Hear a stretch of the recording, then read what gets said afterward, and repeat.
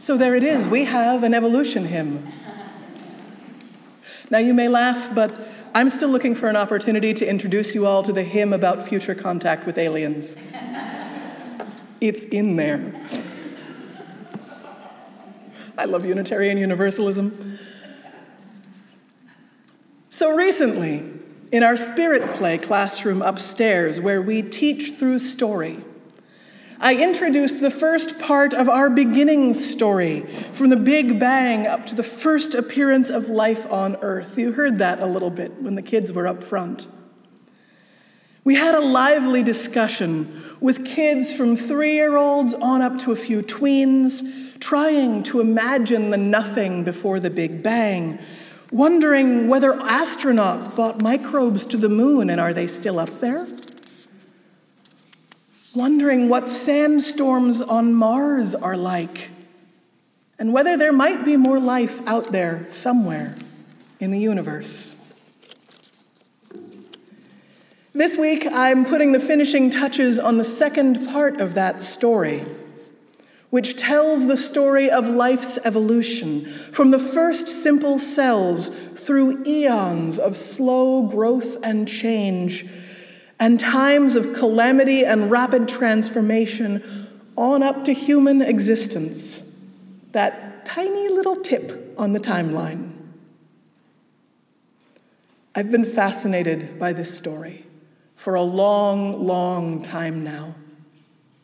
I can remember walking out in the woods behind the UU Church where I grew up with my father, talking to him. I remember him throwing a stone up at a tree trunk to try to show me about how high the shoulder of one of the giant ground sloths would have been. In college, my geology professor asked me why a religion major was taking so many geology classes. And I said to him, because I want to tell this story. Because it's important where we come from and how all this came to be. But to hear a scientist tell it in a textbook, you'd think it was boring.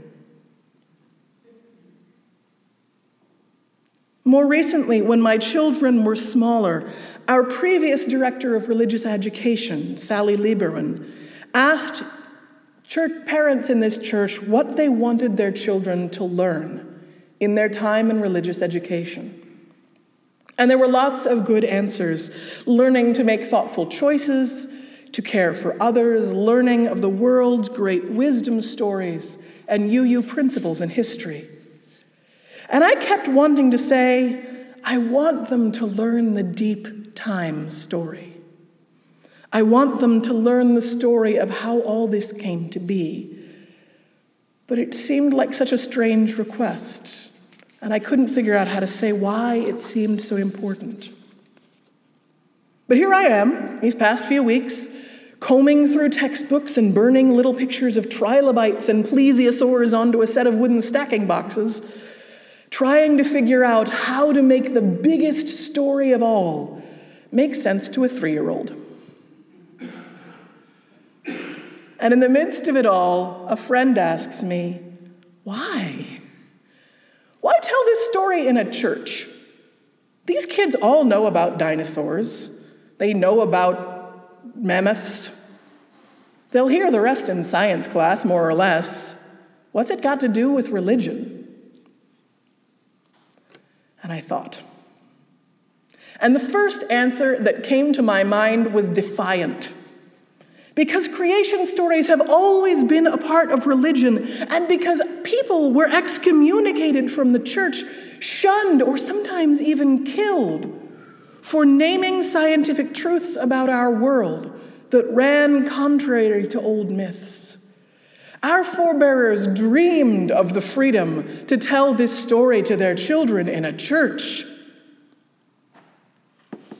And that's true.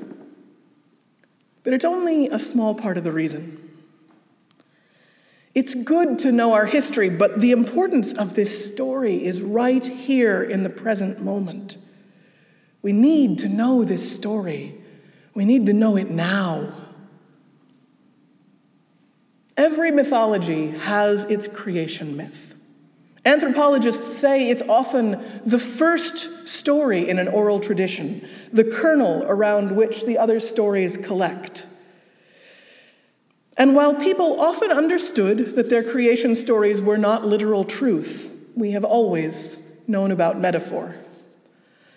Stories about the beginning of the world and the origins of the first humans often expressed how people in that time and place saw themselves and their place in the world. Walter Wright Arthun writes, "Traditionally, myth has told us about origins, about how things began, and in doing so, it orients us. It tells us where we are from, and therefore who and what we are, and how we should live. For the traditional myth teller, to know how a thing came to be is to know a thing about how it truly is. And not to know the origin of a thing is not to understand it truly." The old stories tell of people shaped by divine hands or led out of darkness, given dominion over the earth or offered it as a refuge. These early people are depicted as everything from misbehaving children to compassionate communities to heroes who fought off monsters and raised up islands.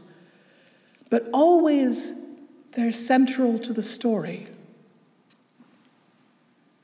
The truth, as we are coming to know it, is harder to relate to. We're essentially accidents, like all living things.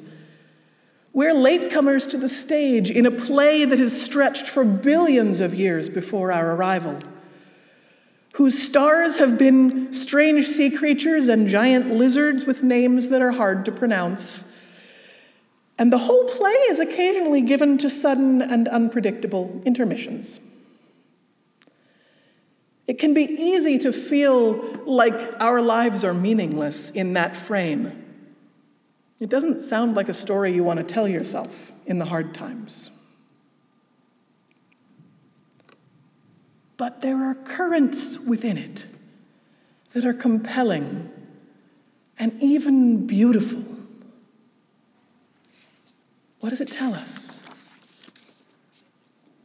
The first thing it tells us is that we are smaller than we think we are. In the grand sweep of life on earth, our time here has been only an instant. Even now, plants and insects outnumber us wildly. Life on earth has a gravity that does not depend on us, and which deserves our respect.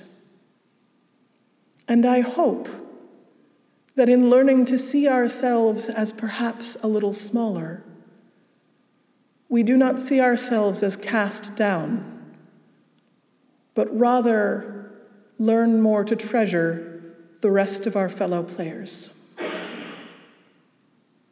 And also, we are precious. We are unlike anything that has come before us, the product of a million tiny miracles. There was never any guarantee that we would come to be. And thus, our existing at all is a wonder. And I hope that that knowledge burning in us will lead us to want to use our lives and our time well. The story also teaches us that life is both resilient and terribly fragile. It is easy as a human being to assume that life will always be pretty much as it's been in our lifetimes. Even things that happened 10 years before our birth can feel like ancient history, impossibly far away. And it's easy to assume that things will just more or less keep going as they've been. And it's usually true. But our story teaches us that there are forces which can upset Earth's systems such that life cannot endure. The crises are few and far between, but they are possible. And we have the potential to become one.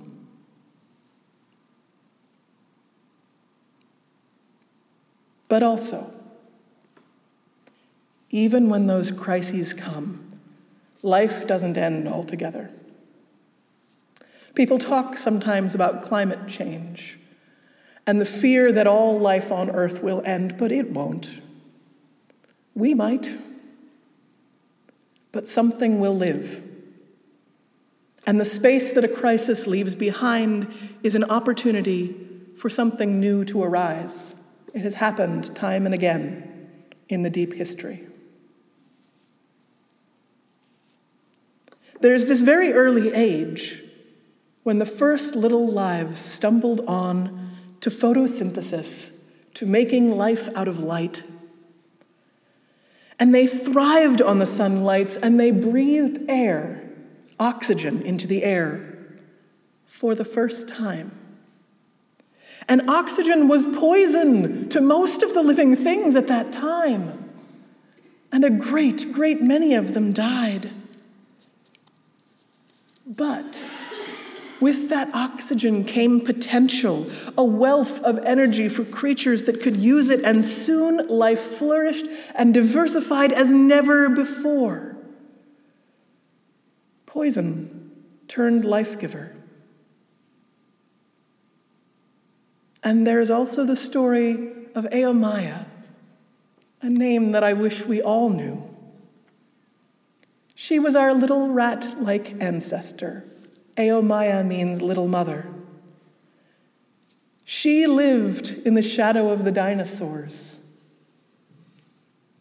hiding from giants. And when their calamity came, she survived it. And I'm sure it wasn't easy, but she came through, and her children and her children's children grew and spread to roam the earth with 1,000 faces. And we are among them. There's the cautionary tale of our near ancestors who spread out from Africa and met creatures that had never seen us before, and they saw endless food for the taking. And so they devoured species after species, repeating it again and again and again, right down to the modern age, as they have marched across the globe. There are horrors in our history, but there are also wonders. And I think at the heart of it all, there is this one precious detail, that what we became because of each other. We did not come to dominate this earth by being the strongest or the fastest, because we never were. Even our cleverness alone was not really the advantage. These minds, these words, we didn't develop them for hunting or building shelter. We learned them because of our connections to one another. We worked in communities from our earliest times, and we needed to understand each other to build and navigate these relationships that were so complex. In a very real sense, politics and gossip made us what we are today. And we made art from the beginning. It's one of the earliest signs of human presence. We made art to show one another who we were and what we'd seen. And we made art because we could imagine something that was not yet. And that may be for us the most precious thing of all, the most unique. That we can look at the world and see not what is, but what could be. And we can work to make it happen. I don't know if there's any other creature in all of that long history who could do that quite the way we can. And that is also our saving grace, that we can learn from what has been and imagine and make reality what can be, and that we are because we are together. That's where we came from, and that's who we are. As surely as we belong to the universe, we belong together.